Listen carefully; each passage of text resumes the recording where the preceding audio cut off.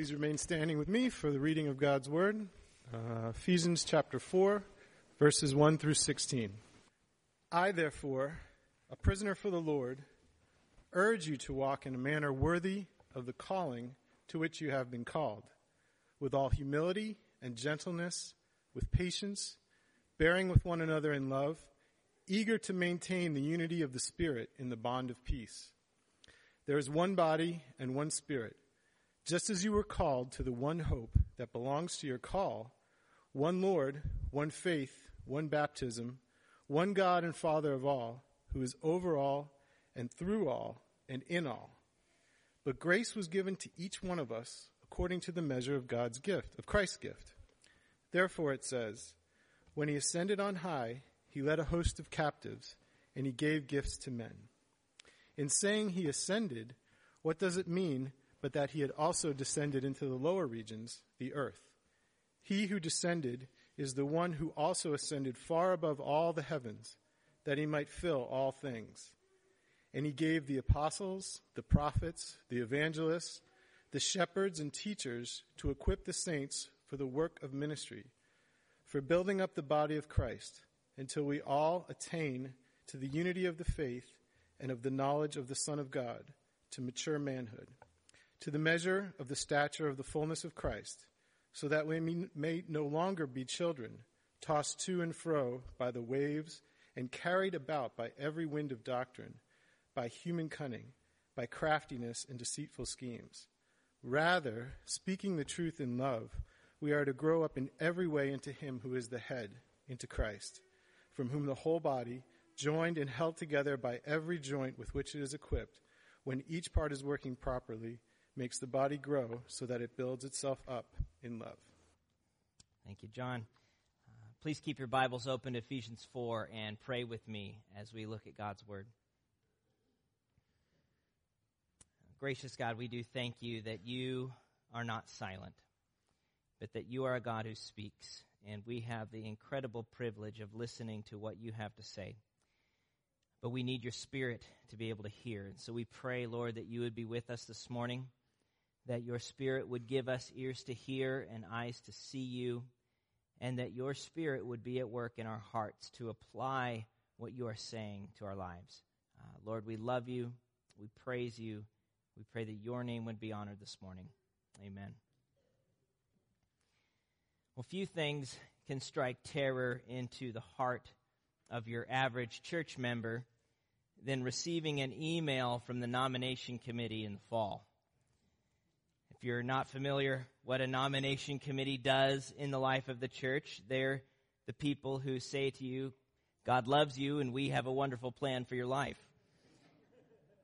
They're the people who, have the burden of figuring out what role different people might be able to play in the leadership of the church.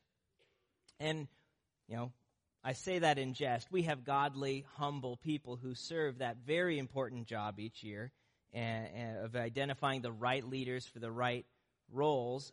But the idea of church leadership can be scary for some. It's hard. It's hard work. It takes time.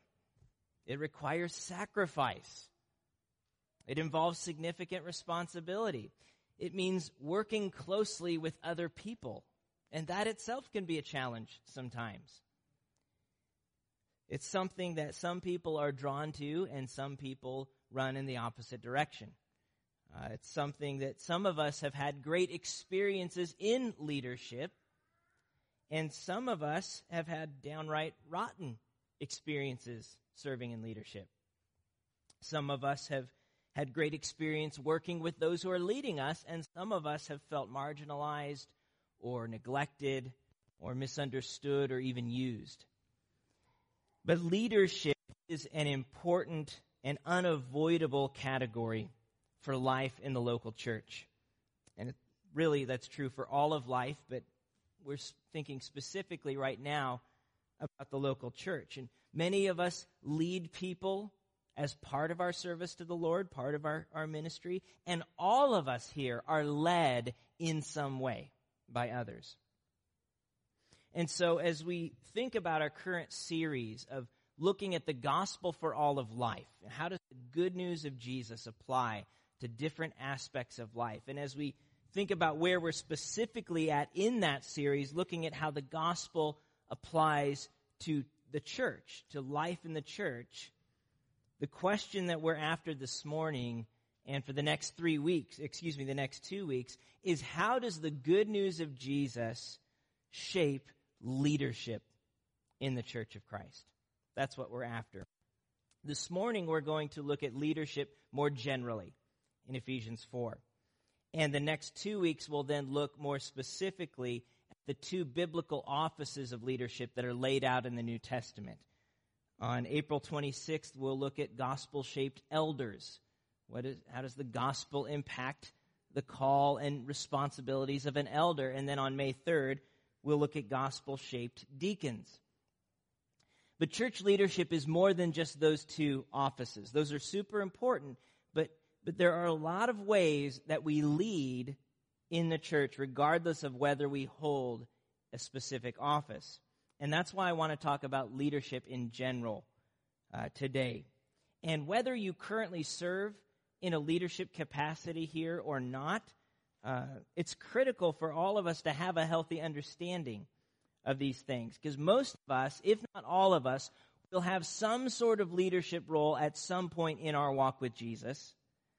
And even if we don't, we all need to know what Scripture tells us to expect of our leaders and how to interact with them, how to support them and follow them and submit to them, how to encourage them and help them and hold them accountable to what God has called them to do. And so it's an important topic, and I want to see what difference does the good news of Jesus as our guide, as our power, as our strength make as we consider leadership in the church.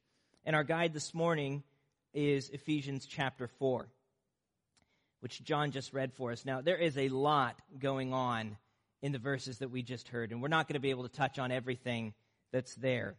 But I do hope that what we see is that church leadership begins and ends with the gospel of Jesus. Church leadership begins and ends with the gospel of Jesus. It is a gift of God's grace through Christ. It's not something we earn. It's about equipping God's people for ministry, not doing all the work ourselves. And it's about making Jesus look good, not the leader. In a phrase, biblical leadership should be gospel-driven. It begins and ends with the good news of Jesus. And I want to think first about how church leadership begins with the gospel, how it begins with the grace of God. Now, we have landed in Ephesians several times in this series so far, which is appropriate because the overarching question of our series, how, again, the gospel applies to different aspects of life, that's a question Paul's very interested in this book. He spends the first 3 chapters of Ephesians kind of laying the foundation of what the gospel is and how that shapes our identity in Christ, both individually and as a church. And then he spends the last 3 chapters applying that good news to different areas of life, to our relationships within the church, with the world around us, at home, at work, and so on.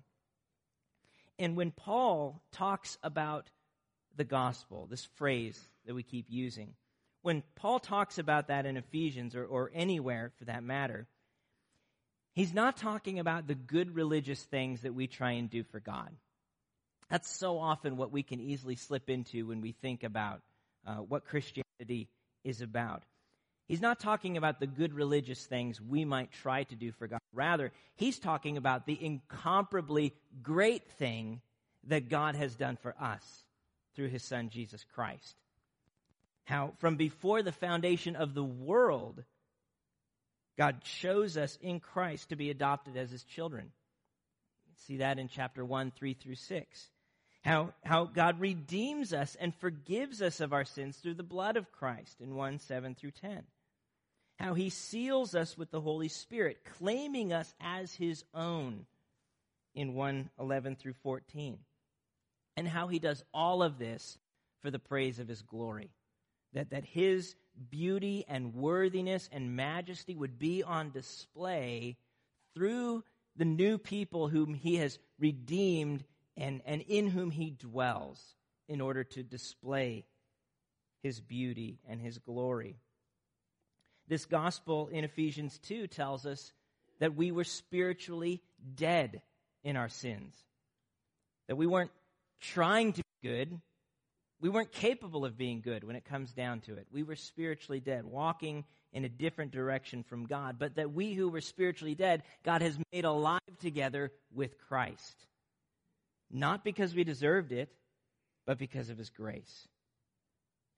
We've been talking a lot about grace in this series, and we'll keep talking a lot about grace because it's central to the good news of Jesus, that God has given us something wonderful, even though we actually deserve something pretty terrible.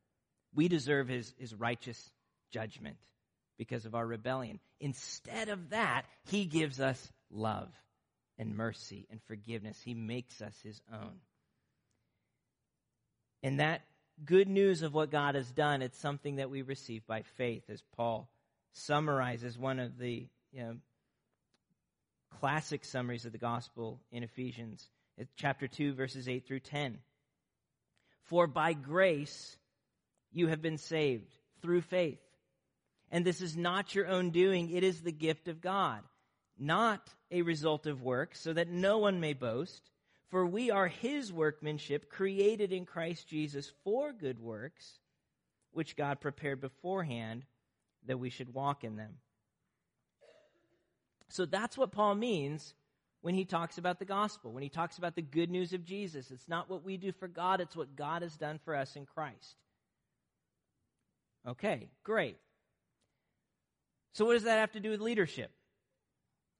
We're saved by grace through faith, fine. Okay, I see that. What does that have to do with leadership in the church? According to Paul, everything. It has everything to do with leadership in the church, because grace does more than save us, according to Ephesians. Grace also equips us for ministry. It also equips us for church leadership. Notice how Paul describes where his own ministry as an apostle comes from. Look at Ephesians chapter 3, verses 2 through 3 with me.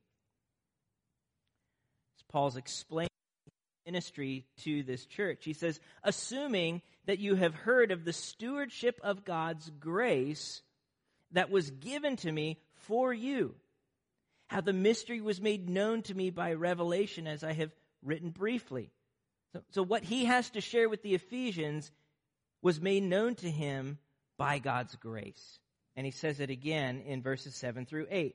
Of this gospel, I was made a minister, not because I was so good and I was really killing it for God, and he saw me, he's like, I want that guy on my team. I was made a minister according to the gift of God's grace, which was given me by the working of his power. To me, though I'm the very least of all the saints, this grace was given to preach to the Gentiles the unsearchable riches of Christ. Church leadership is a gift of God's grace through Christ. It's not something that we earn.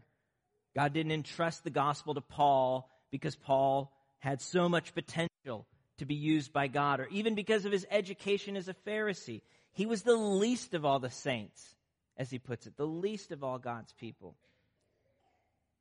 God called Paul to serve as an apostle, as a witness to Christ's resurrection by his grace. And so he was saved by grace, but he was also equipped and set apart for leadership by God's grace. And when we look at chapter 4 of Ephesians, we see that the exact same thing is true for all of us. Look there with me, chapter 4. As Paul begins to kind of apply what he's been talking about in the first 3 chapters to the church, he he urges them to walk in a manner worthy of the calling they've received as the church, which requires humility and patience and especially unity, because there's only one body and there's only one Spirit.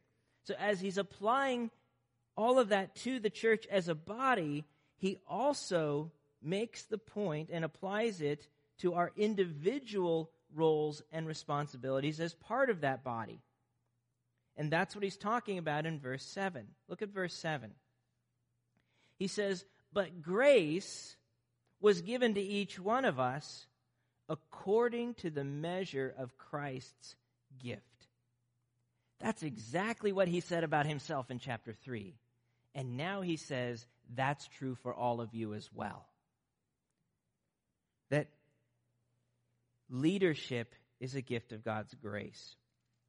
So what are some of those gifts, though? What is he talking about? In what way does God gift us for leadership? Paul gives a short list in verse 11.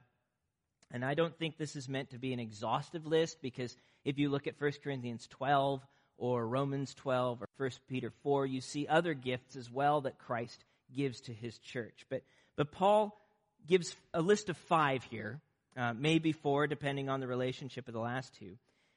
5 that were particularly crucial to the establishment of the church in that first generation. And N.T. Wright gives us a helpful summary of verse 11 and some of these gifts that Paul mentions here. He says, apostles were witnesses to the resurrection.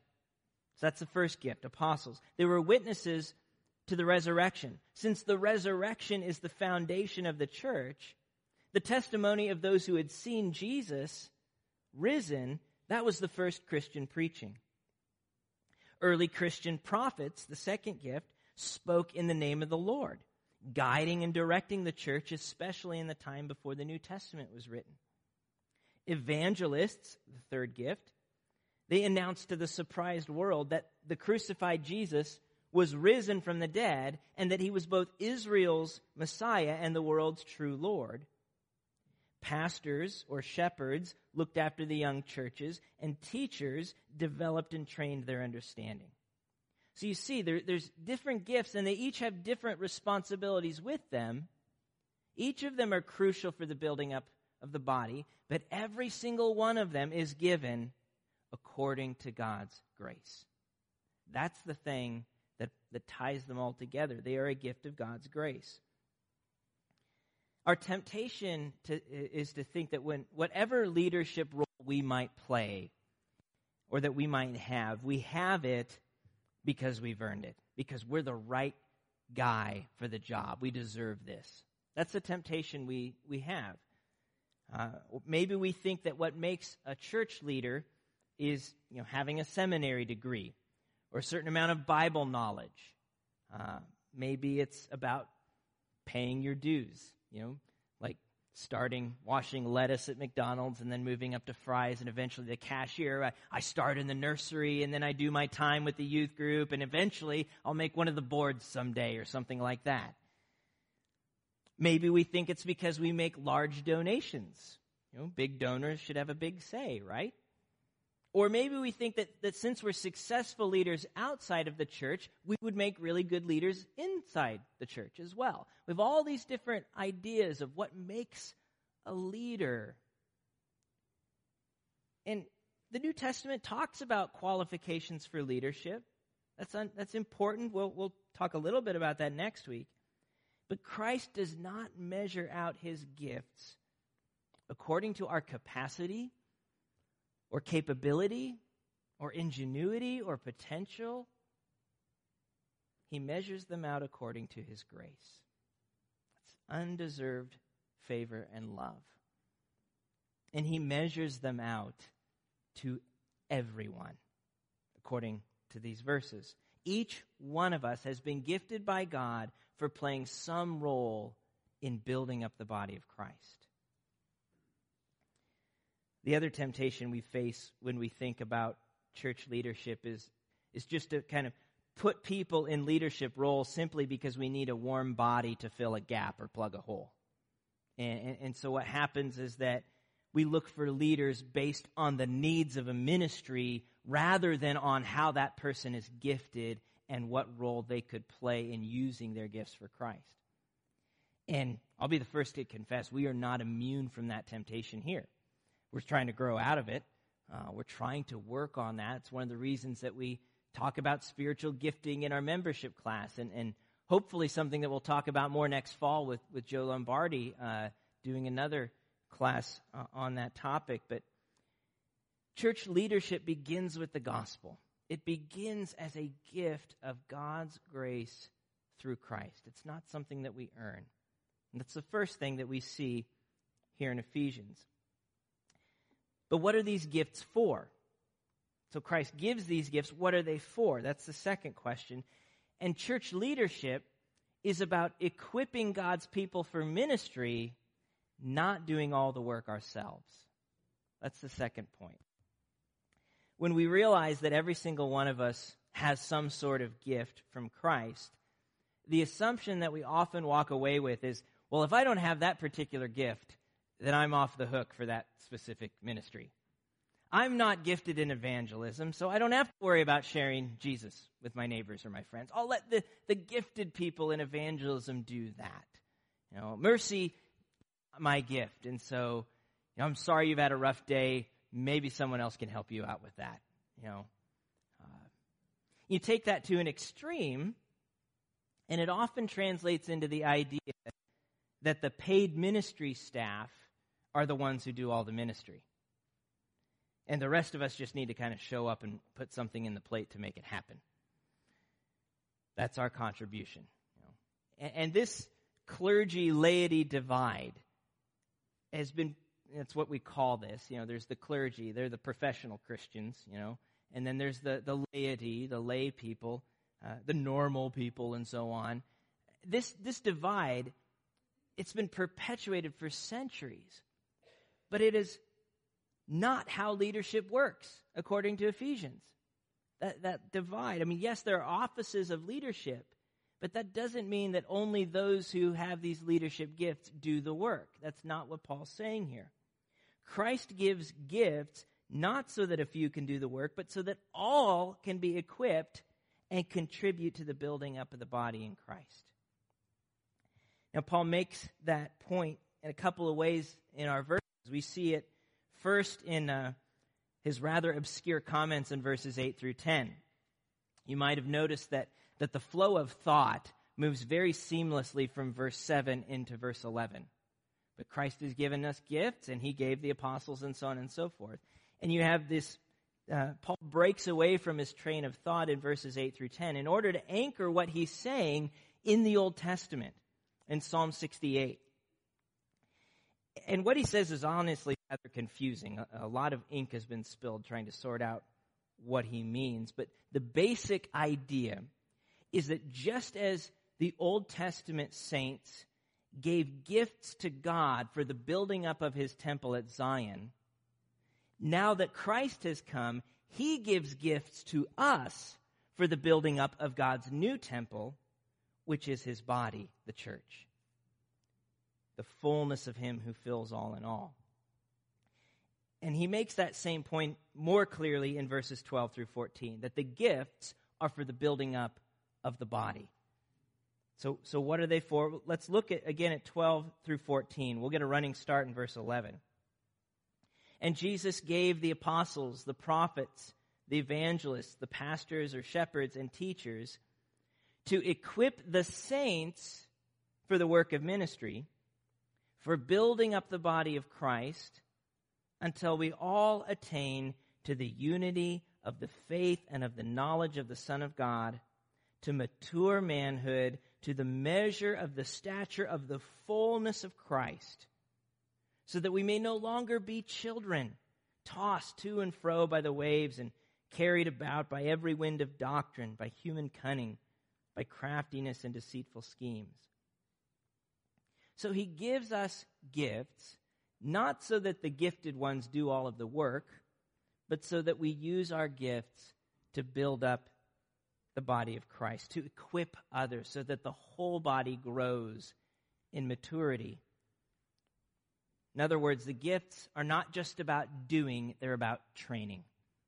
The gifts we receive from Christ are not just about doing, they're about training and equipping others. If you think about it in terms of how we raise children, when your kids are young, you end up doing a lot for them. We have, 2 little ones at home and 2 in school. You change their diapers, you dress them, you feed them. As they grow, the idea is that they would take on more and more of those abilities themselves.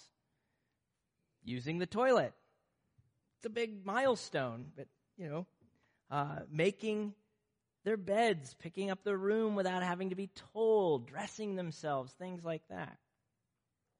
But if we continue to do for our kids what they ought to by now be doing for themselves, what happens to their maturity? We stunt it. We slow down the growth. We enable and perpetuate immaturity. And that's exactly what happens when we think of church leaders as those who do all the work rather than as those who equip everyone for the work of ministry.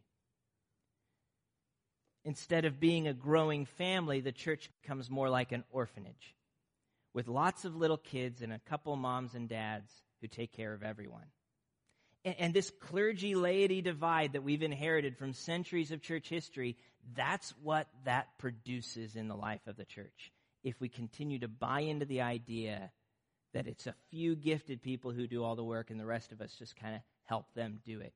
The gifts are given for the equipping of the people for ministry, not so that those gifted do all the work themselves. No, to put it in plain English, my job, and Pastor Bruce's job, and our elders and our deacons' job is not to do all of the ministries that we have listed in our literature or on our webpage or something like that, but to equip and invest in you all, that we would all work together as a growing body serving the Lord in joyful unity and maturity. That's why we talk about in our vision statement about how every member involved in ministry, with every sphere of our world as part of our mission field. That's why so much of our emphasis this year is on personal life-on-life discipleship, because we want to walk alongside one another in our spiritual growth. We want to equip one another to give our lives away for Christ. And so the question I encourage each of us to think about this morning: how has God gifted you for contributing to the health and growth of the body? How has God gifted you for contributing to the health and growth of the body? And how are you using that gift to invest in the body? Now, maybe some of us need help understanding the answer to the first question. How has God gifted me? I'm not sure. If that's you, let's talk. Let's help you figure that out. But even before that, here are a few questions that you can be thinking about if you're trying to understand, how has God gifted me? The first question is, it's very simple. What are you passionate about? What are you passionate about? What is it about church life that burdens you? What do you find yourself gravitating toward in the life of the church? What are you passionate about? That's an important question, because most likely those passions reflect what God is doing in your heart to equip you for the church. And the second question, what are you good at? What do you enjoy doing? What are your abilities and skills that could be applied in the life of the church? And not just what do you think you're good at, but what do others think that you're good at as well? We don't have to figure this out all on our own. A big part of understanding the way God has gifted us is listening to the body as they affirm those gifts in us, or, as it were, redirect us. And so think about those questions. If you're trying to understand, I see it. It's right there. I can't really deny that. but I don't know what my gift is. If that's you, think about those questions, and if it will help, let's talk. But maybe some of you kind of understand your gift a little bit, but you feel stuck in the wrong ministry. And that happens too, especially if programs drive leadership needs. That can happen. Maybe, your gift is mercy, slugging it out in the trenches with people whose lives are hurting, but you don't really have space in your life to be available for that because of all the administrative tasks of the board that you've agreed to serve on. And your gifts are just not lined up with your ministry. Or maybe you're gifted in evangelism and you could be spending time with non-believers and helping other believers grow in their evangelism abilities, but your time is taken up by preparing each week for a class that you're teaching. There's nothing wrong with teaching a class, but maybe we don't have you lined up the right way. So let's talk about that too. We want people to understand how Christ has gifted them and to be able to use those gifts for growing the health and maturity of his people. That's super important. That's part of what biblical, gospel-driven church leadership looks like. And the goal of gospel-driven leadership is just that. It's that the body would be built up to maturity in Christ. That's our goal. That's what we're aiming at. It's not work your way up the ladder to a certain executive position. It's that Jesus would look good. That's the goal of gospel-driven ministry, that Jesus would look good, not the leader. And that's the third and last point.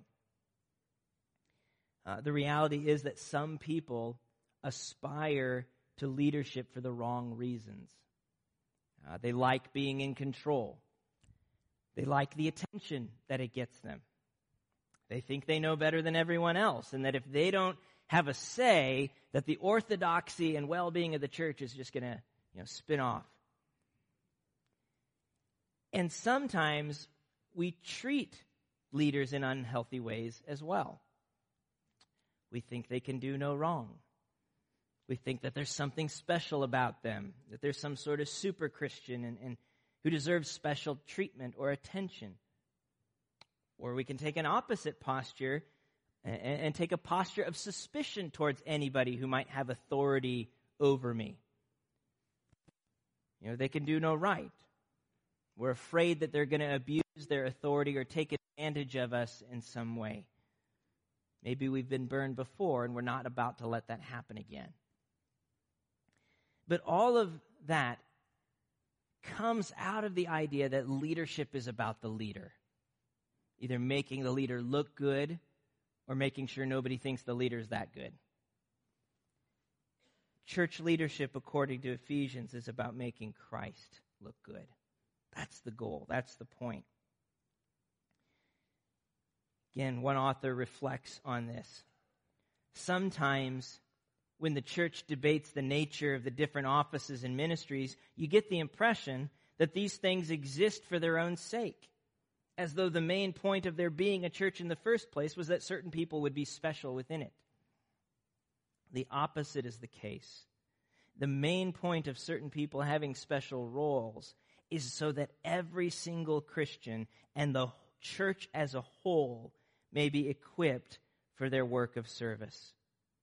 And again, the goal of that equipping one another for service is that we would grow to mature manhood, to the measure of the stature of the fullness, not of me, not of you, but to the fullness of Christ, that he would be on display, not us. And so, to add one more question to those I posed a moment ago, as you think about what gift God has given you by his grace through Christ, and how you might use that gift to equip others, what is it that you're ultimately after in all of that? Is it because I want to look good as a leader? I want to be respected, and I want people to speak my opinion and my thoughts on these things? Or is it because I want Jesus to look good? I want to see his people growing in faith and in unity and in righteousness and in love, so that when the world looks at us, they see the beauty of Christ in his people. That's my passion. That's what I want. That's what the church is about. That's what leadership, therefore, in the church is about. It begins and ends with the gospel. The grace of God for the glory of God. As Paul says in 2 Corinthians 4:5, for what we proclaim is not ourselves, but Jesus Christ as Lord, with ourselves as your servants, for Jesus' sake. May that be the mark of our leadership here at Westgate. That's our prayer, and I ask you to pray with us to that end, that we would be marked by that kind of gospel-driven leadership in this church. But may it be true of all of us, whatever role that we play. That we would take seriously the gift God has given us, whatever it is, that we would use it faithfully to equip others, to help Christ's body be built up so that Christ would be big, so that Christ would be beautiful and great, that he would be all sufficient and all glorious and worthy of our praise and our submission and our worship, so that through the church, the manifold, incomparable wisdom of God would be on display, not just in this world, but to the rulers and authorities in the heavenly places. That's what the church is for, according to Ephesians 3:10. That all of creation would look upon the church and say, wow, what an incredible Savior they have. That is what drives church leadership. May God grant us the grace to be faithful to that end.